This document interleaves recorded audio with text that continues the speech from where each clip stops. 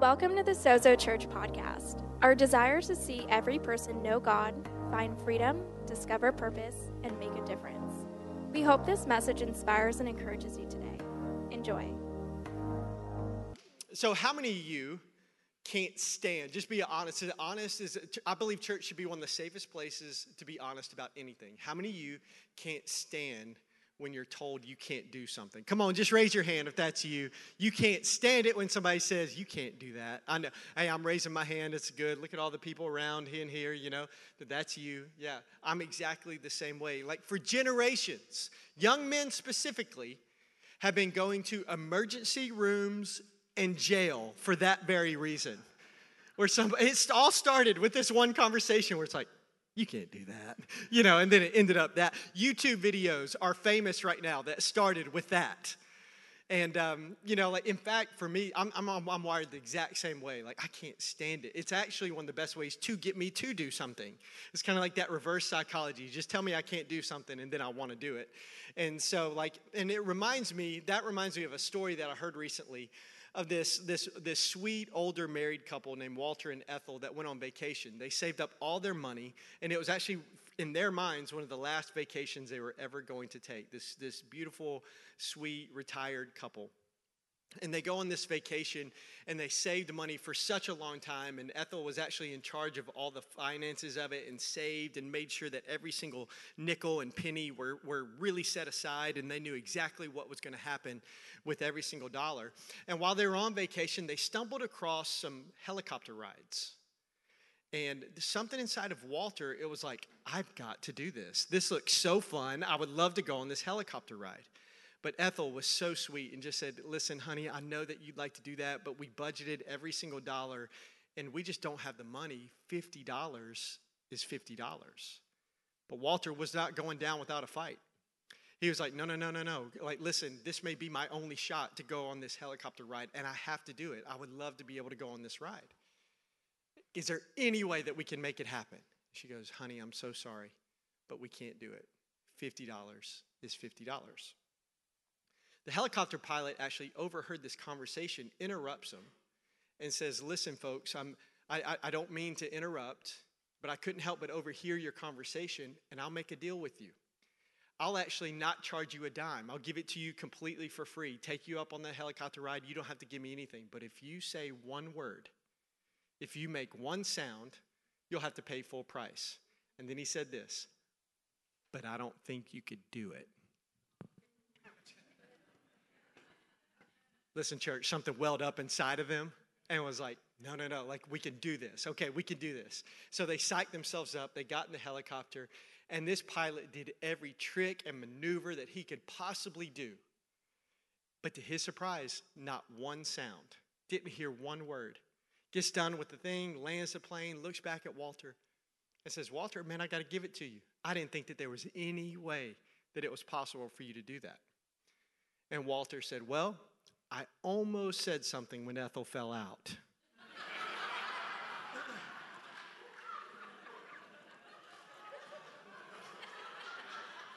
But $50 is $50. Oh, you know. I don't care who you are, that's funny, you know. And in our story today, David in 1 Samuel chapter 17 experienced people telling him what he couldn't do. You know, you can't face Goliath. It's impossible. He's too big. You're too small. There's no way that you can go up against that giant. But David had the faith to face a giant. And here's the truth, church. There's going to be times where you and I need that same type of faith. When we're up against a giant, when we're up against something that's bigger than us, when we're up against something that people look at and they're like, how in the world can you do that? When you're up against something that feels so much bigger than you, or maybe when you're up against something and you're trying to do something and people don't quite get it, people don't quite understand. In that moment, on that day, you're going to need the faith to face a giant. And so this is for me something that I'm so passionate about when it comes to church. I love this. I love church. I love it. But, you know, there's so many times where I sit in church and I'm like, that's awesome. I want that. Tell me how. Because I'm a big believer that our Sundays should always affect our Mondays. Always. And so, listen, for the rest of our time, what I would love to do is to be able to say how. Because I think this story tells us exactly how to have that type of faith. How to have the faith to face a giant. That when you're up against any problem, any opposition, any temptation, any crisis, that you could have this faith to face a giant. So let me give you 3 things taken directly from 1 Samuel chapter 17. And here's the first one. The very first step, the very first thing you need to do is to embrace a holy discontent. To embrace a holy discontent. And here's my simple definition of a holy discontent. It's a divine burden given to you by God. In other words, it's something that fires you up. But it's not just something that fires you up. It's something that fires you up that God put on the inside of you to fire you up. It's something that you can't shake, even if you wanted to. It's something that makes you say, I just can't sit by anymore and let this happen. Somebody has to do something, and it might as well be me. It's your Popeye moment. Come on. How many grew up watching a little Popeye from time to time? Yeah. Okay. Some young people are like, what is that? YouTube it, okay? I think it's on there. Old cartoon, same storyline, every single show. Every single one. And so Popeye has his girl, Olive Oil, and then something happens in there, and he stands up, and he says, I've had all I can stand, and I can't stand no more. And he pops his spinach, eats it, gets jacked, and saves his girl. Every single episode. Just so you know, it's coming. But it's your Popeye moment. That holy discontent. It says, I've had all I can stand, and I can't stand no more. And so for David in our story, it was a giant that over and over and over again for 40 days, twice a day, over and over again, defied and he taunted the people of God. And listen to David's holy discontent. Here's where it is. This is 1 Samuel chapter 17, verse 26. Here's where everything changed, where David asked, who is this guy? Who is this guy anyway? That he is allowed. Who is letting him do this? Who's allowed to defy the armies of the living God? And David said, this isn't right. I've got to do something about this. So what about you? What's your holy discontent? What's your divine burden? What fires you up? What can't you seem to shake? Because here's why it's so important. Because your divine burden often reveals your divine direction. In other words, it's like this holy discontent that God gives you is this flashing neon sign in your life of God saying, this is what you should do. This is where you should go. This is where you should serve. That it comes down to the fact of where God is saying, this is it. This is what I put on the inside of you. For some of you, it maybe you have this burden for single moms. And there's like you just can't shake it. You pray for them all the time and you think about them, and it's maybe for some of you it's children with special needs, or maybe for some of you it's people that are in this city that don't know Jesus. And you can't seem to shake it. And you pray for it and you look for opportunities to share your faith, and maybe it's that. Maybe it's racial reconciliation. Maybe it's healthy marriages. Maybe it's helping people get out of debt. Maybe for some of you, you've overcome addiction in your life. And you know what it's like to be bound up and be addicted to drugs and alcohol or other substance. And you know what that's like, but you have experienced freedom. And all you want to do is help people go through the same process. And you can't think of a better way to kick the enemy in the teeth than to flip that on him and to help other people. See, maybe some of you can't shake the thought of kids that are in San Francisco. Kids that go to bed every single night not knowing where they're going to sleep, or not knowing if they're going to have enough food in their stomachs. And you can't shake it. And there's something inside of you that says, this isn't right. Some of you, maybe you have a passion for the marketplace. And God's given you ability to be able to really affect change in business. And you want to see the principles of God's word influence the marketplace. See, for me, my holy discontent, my divine burden, over 4 years ago, God started speaking to me about planting a church. And it's something I couldn't shake. And trust me, I tried. I didn't, like I tell people all the time, a lot of times I don't want this. I don't need it for sure. But I couldn't shake it. In fact, my wife hates it when I say this, but it's the most accurate way. I promise I'm not trying to be funny. But the most accurate way I can describe it, I felt like I got pregnant.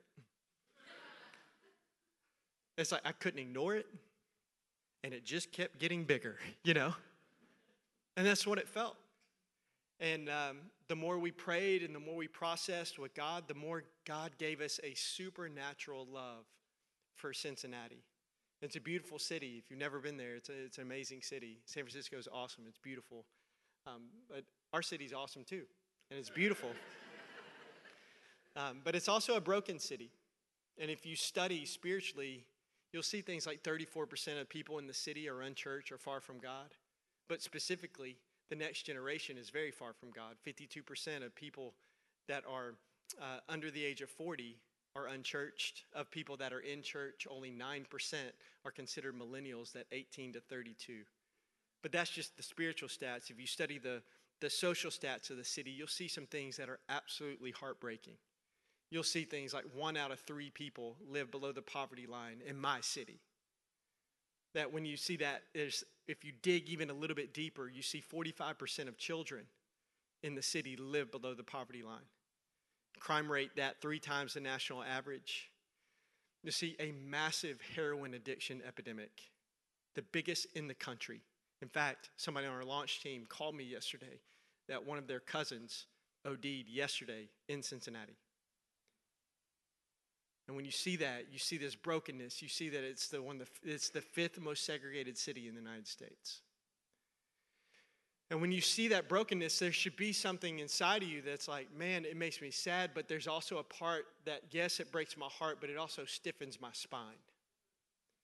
Because for me, here's what I know with all my heart, and it's more than just a cliche. It's more than just something that is good to be tweeted. I believe with all my heart, more than I ever have been before, that the local church is the hope of the world.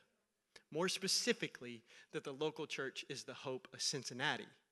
And when I look at this city, that the local church is the hope of San Francisco. And I believe with all my heart that the gospel is the answer to every single one of those brokenness and the stat and the statistics, that literally the gospel can work anywhere. That if I come here, my heart is so encouraged that when I see what God's doing over this last year of faithfulness in this church, I get so fired up for what? Because if the gospel works in San Francisco, I know it's going to work in Cincinnati. And that the way to flip those numbers on its head is a life-giving church that has the message of the gospel. And I know it. And when I see that, there's something inside of us that just said, this isn't right. We've got to do something about it. And so for us, that was our holy discontent. So if you want to have the faith to face a giant, it starts with embracing a holy discontent. And then, here's number 2, is this. Just take the first step. Not all of them. You don't have to get to the finish line, but you do have to take the first one. Take the first step. Listen to David's first step in verse 32. He says this, don't worry about this giant. David told Saul the king, I'll go fight him. See, David's first step was simply having the courage to raise his hand and say, yes, I'll go fight. When nobody else will, I will. That was his first step. He didn't have everything figured out. He didn't know all the details of how everything was going to play out. But such a small step led to such a big result. And I'm here to tell you that here's one of my favorite verses when it comes to this. In Zechariah chapter 4, verse 10, it says, do not despise these small beginnings. In other words, don't despise the first step. Don't despise being in James Lick Middle School. Don't despise that first year. Don't despise these small beginnings. Why? For the Lord rejoices to see the work not finish, begin. Do not despise these small beginnings, for the Lord rejoices to see the work begin. Never despise these small beginnings, these first steps. Why? Because God rejoices when the work starts. And here's the way that I can prove it. Have you ever seen a parent whenever their kid takes their first step? I mean, I'm telling you, like we did it. And like you could be the most dignified, proper, put together, always, prim and proper, and you always are calm, cool, and collected. But when your kid or your grandbaby takes that first step, you go absolutely nuts. You freak out. If nobody's around to actually capture it and put it on social media, you shove the kid down just so you can get your phone long enough to do that. Because if it didn't happen on social media, did it even really happen? Let's be honest, And so you gather everybody around, come look at my child who's going to do something that literally they will do millions and millions of times the rest of their life. And we go nuts. Why? Because parents love when their kids take first steps. Listen, church, God loves when his kids take first steps. That when you take your first, like what I call the drunken Frankenstein, when you do that spiritually, like that, when you go and do that, God's like, and I want you to imagine his view from heaven. I want you to imagine when God's looked down on you and he put something in your heart. He did that. And he put it deep in your heart, and he's spoken to you about it. And it's been maybe a long time or months and maybe some years, and you finally start to do it. Imagine his view when he's like, gather around. Come on, look, they're doing it. They're doing it. Look, the Lairds, look, the family, look, they're moving. They're meeting people. They're having coffee with people and telling them about the church. Oh my goodness. The first step. See, God loves when his kids take the first steps. And everything big starts with the first step. But for so many people, it's the start that actually stops them. But I've come to learn that you will never finish something you don't start. And so maybe God is calling you today to start a new job, take a step of faith, or a new business. Maybe for some of you, it's to start ministry or to start school or to start getting physically healthy, exercising and eating right. Maybe it's to start counseling or to go to rehab to overcome an addiction. Maybe it's to get out of debt. Maybe it's to go to the next level here at this church, to make this church not just you maybe you're here, you've been kicking the tires a while. Maybe instead of it being a church in the city, it needs to become your church in the city. Maybe for some of you that the step that you need to take is like next week, Growth Track starts, and it's the way to get plugged in here. It's the way to hear about the vision of the church and to figure out how can I join a team and to serve. Maybe some of you've heard about this thing called Growth Track, but you've never done it. And so maybe next month is saying, you know what? I'm committing. I'm going in, and I'm just going to see what this thing is about. Maybe for some of you, that's the step that you need to take. You saw the videos in a couple weeks. Groups are about to start. Maybe for some of you, you've heard about it, and you've heard of what is this groups thing about? Maybe for some of you, just take a step and just be a part of that. Be a part of a group. Maybe for some of you, you've been in a group. Maybe it's time for you to lead a group. Maybe for some of you, it's to maybe start giving financially to the church. And maybe it's like, I'm just going to take a little step. Maybe it's to serve and to go hang out with some of the sozo kids upstairs and to, I don't know. But I believe that every single one of us have a step to take. And you don't have to have the faith to finish. You just have to have the faith to start. You just have to have the faith to take the first step. But here is my warning. That here's what this first step is going to look like. Here's kind of the Surgeon General warning on the package of this message.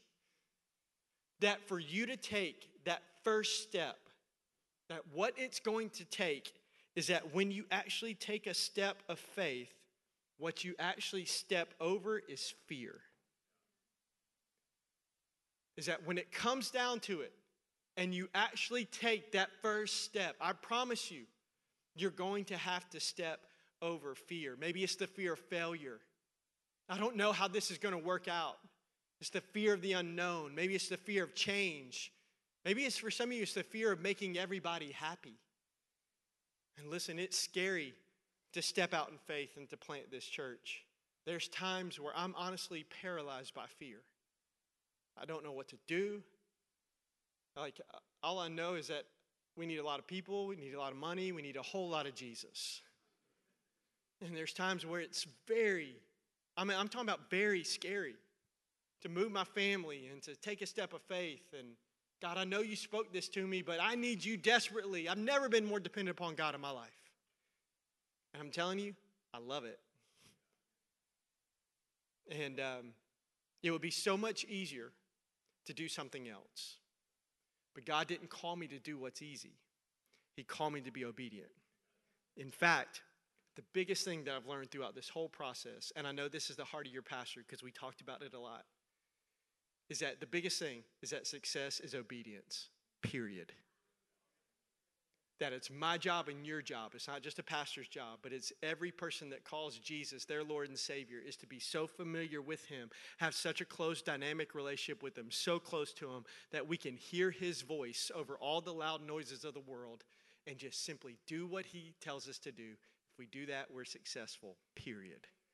That's it. And just let God handle the results. So if you're going to have the faith to face a giant, it starts with embracing a holy discontent. Then you have to take the first step. And then finally, and I'm telling you, this is, before I give you this one, is it up there? No. Good. Don't do it yet, okay? I'm from Middle Tennessee. That's where I grew up. I have a Middle Tennessee public school education. We're not first on any list, okay? Like I know I'm in a place with a lot of educated, very smart people, and you're used to phenomenal theology from your pastors in here, okay? But I got to keep the cookies on the bottom shelf, you know what I'm saying? So like when I give you this, you're going to be like, okay, like, okay, so here it is, okay? First, you got to embrace your holy discontent. Then you got to take your first step, and then number 3, now you can put it up. Just keep taking steps. I get it. But you have to start with just saying, yep, God, I know you put that in me. It fires me up, and you put it there. And I'm going to say yes. I'm going to embrace my holy discontent. And then as scary as it is, I've got to take the first step.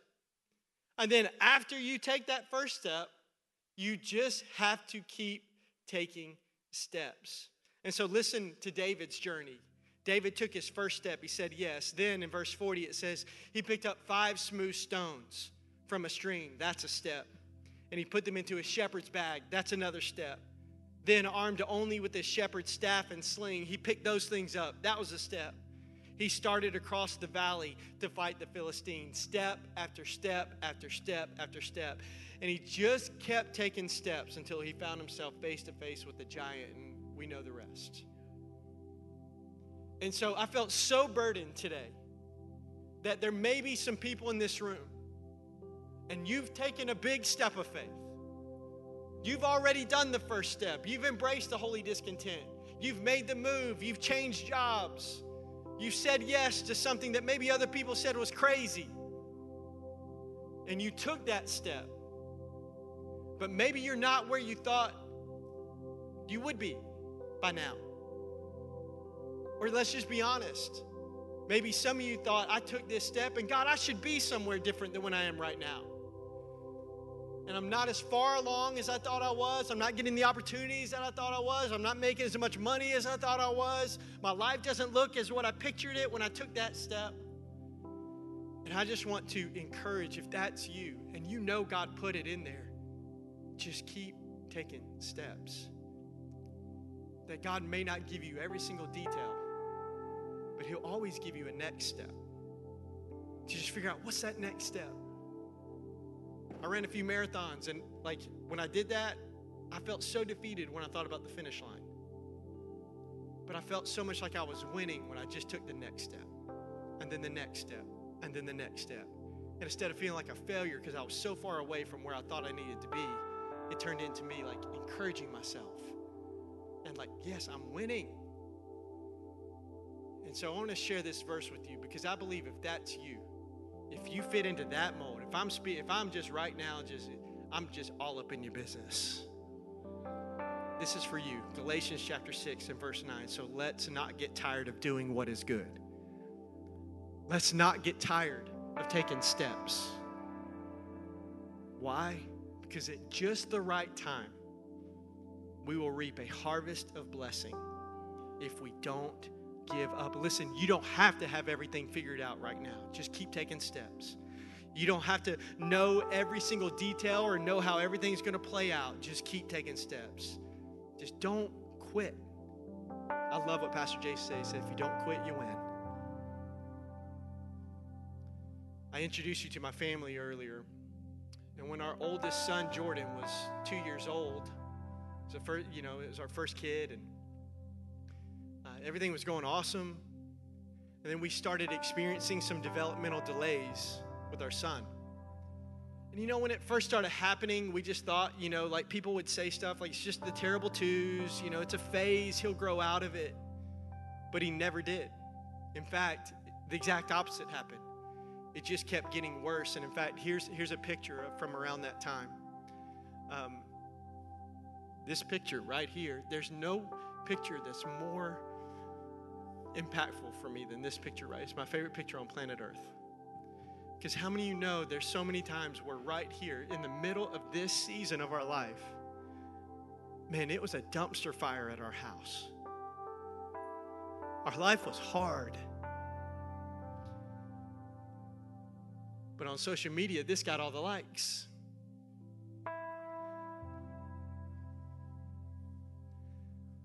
That you can't believe everything that you see sometimes, that there's always something going on behind the scenes. But this picture, the reason why it means so much to me is right there in the middle of it, there was something about that young man's eyes in that picture that brought me hope, that I knew God had a plan for him. And so at first, we just thought it was a phase, but it just kept getting worse. And so we started exploring and trying to figure out what's going on, and started taking to doctors. And then we ended up face to face with a doctor. And in a meeting with this doctor, we got an unexpected diagnosis that our oldest son was on the autism spectrum. And guys, immediately in one conversation, we were face to face with a giant. Something so much bigger than who we are, than what we knew to do. And I'm telling you, I was hit with, I'm talking about instantly, right there in that doctor's office, hit with more fear than I've ever had in my life. Paralyzing fear. I was hit with so much insecurity. Like, could we even be the parents that he needed us to be? And kind of that fear of the unknown, of not knowing, what is this going to do? What is this going to impact in our life? What's it going to look like? But also right there in the moment, as much fear and insecurity and unknown that we were looking at, for some reason, we know that God gave us right there in that moment this holy discontent. That we were not going to give up on our son. That we were going to give him and believe for a miracle. That we were going to give him whatever he needed to be able to have a healthy and whole life. Whatever. That if we could figure out, we would do it. And our answer was yes. And so we didn't know where to start. We didn't know what to do. We didn't know where to go. We didn't know what therapies. We didn't know what diets. We didn't know what... Have you ever had those moments where you don't even know what to pray? Where you feel silly about even praying about that? And we had that moment. And we didn't know where to start. But God just opened up a door. And we started by taking a first step. And then after we took that step, we just looked for the next step. And then we knew we were going in the right direction, but we just kept taking steps. Step after step after step. And I couldn't be more proud to say that over the last 4 years, what God has done is nothing short of a miracle in our little boy. That he's taken so many steps towards health and healing. In fact, right now, he is crushing first grade. Crushing first grade. And get this, full general education, no special needs whatsoever. He has graduated from all of it. Yeah, we give God all the glory, all the praise. And listen, we believe that we may not be where we are, where we want to be fully, but we're just going to keep taking steps, and we believe that the best is yet to come for our little man. And I believe the same thing for you. We're just going to keep taking steps. So I'm here to tell you, church, that when you step out in faith, God will show up in power. Amen? If you would close your eyes and bow your head, every single person in here, just in this moment, I want to finish by telling you this, that while this story is about David, this story ultimately points to Jesus. That just like Goliath, the enemy says in this story, choose a man that will come down and fight me. If I win, I get them all. But if he wins, he gets them all. I imagine God and Satan had a conversation over 2,000 years ago that went something like this. Satan said, choose a man that will come down and fight me. If I win, I get them all. But if he wins, he gets them all. And God says, okay, I'll choose my son. I choose Jesus. And so God loved you and he loved me so much that he sent his son Jesus to this earth to die on a cross to pay for our sins, something that you and I can never do on our own. But here's the awesome thing. The story doesn't end there. That he was buried in a tomb and raised 3 days later, defeating death, hell, and the grave, just for the chance to have a relationship with you. But here's the cool thing. He gave you a choice, and you still have to take that step. And so for some of you, today you need to take a step of faith to follow Jesus, to make the decision to get saved, to invite him into your heart, into your life, to give him full control of your life. And see, the theological term for that is repentance. It's often perceived as negative, but it's actually a beautiful word. It literally means you step away from your old life and you step towards a new life with God. And so today, if that's the step that you want to take, I'm just going to pray a prayer. And I just want to encourage you right there in your seat that you can pray this prayer. You can take that step of faith towards away from your old life and towards a new life with God. Just pray this in your heart. God, thank you so much for loving me. Thank you for Jesus. Thank you for the cross. Thank you that you defeated death for me. And today I repent from my sin. I take a step towards you and I invite you into my heart. I invite you into 100% of my life. Every single bit. And I give you my life. And from this moment on, I'm going to follow you with everything that I have. Everything. For the rest of my life. It's not just today. It's not just a moment. It's the rest of my life. And then there's another group of people that I would love to pray for. And that if you're here and you know that over the last few minutes that God has spoken something to you and he stirred something in your heart and you know that there's a step that you need to take. That there's a step that you need to take in faith today. It may be your first step. It may be your next step. And if that's you and you know that God has spoken to you, I want to pray for you. And if that's you, just so I can see who like God spoke that to you, there's a step. There's something that you know you need to do. You just slip your hand up in the air just right now. Just let me see it. Awesome. Awesome. Awesome. Awesome. Awesome. Awesome. God, I thank you that you know every single person that just raised their hand, that you know the story, you know what that hand represents, you know the step of faith, you know the fear that it's going to take. You know all those things. And so, God, I pray for every single person. And I ask, God, with all my heart that you fill them right now with courage like they've never had before. Courage to take that step. God, that when the enemy tries to steal this word, as soon as they walk out of this place, that something inside them will be like, not today, not today. Fill them with courage. God, we rebuke every single fear that may be attached to whatever that story is with the hand up. And God, I just ask you give them courage. Courage, not just wisdom to know what's right, but courage to do what's right. God, I thank you for this church. I thank you for them setting the way for our church. God, I'm thankful for the investment. I'm thankful for the lives that have been changed. And God, I believe that as this church just keeps taking steps, that this city will never be the same. And God, we thank you for calling us here at this place, at this time, in this season. And so, God, we thank you for today. We love you. And it's through Jesus we pray. Amen. Thanks for listening. Join us each week on the podcast or live in San Francisco, California. Keep up with life at Sozo Church by following @Sozo Church SF on Facebook, Instagram, and Twitter.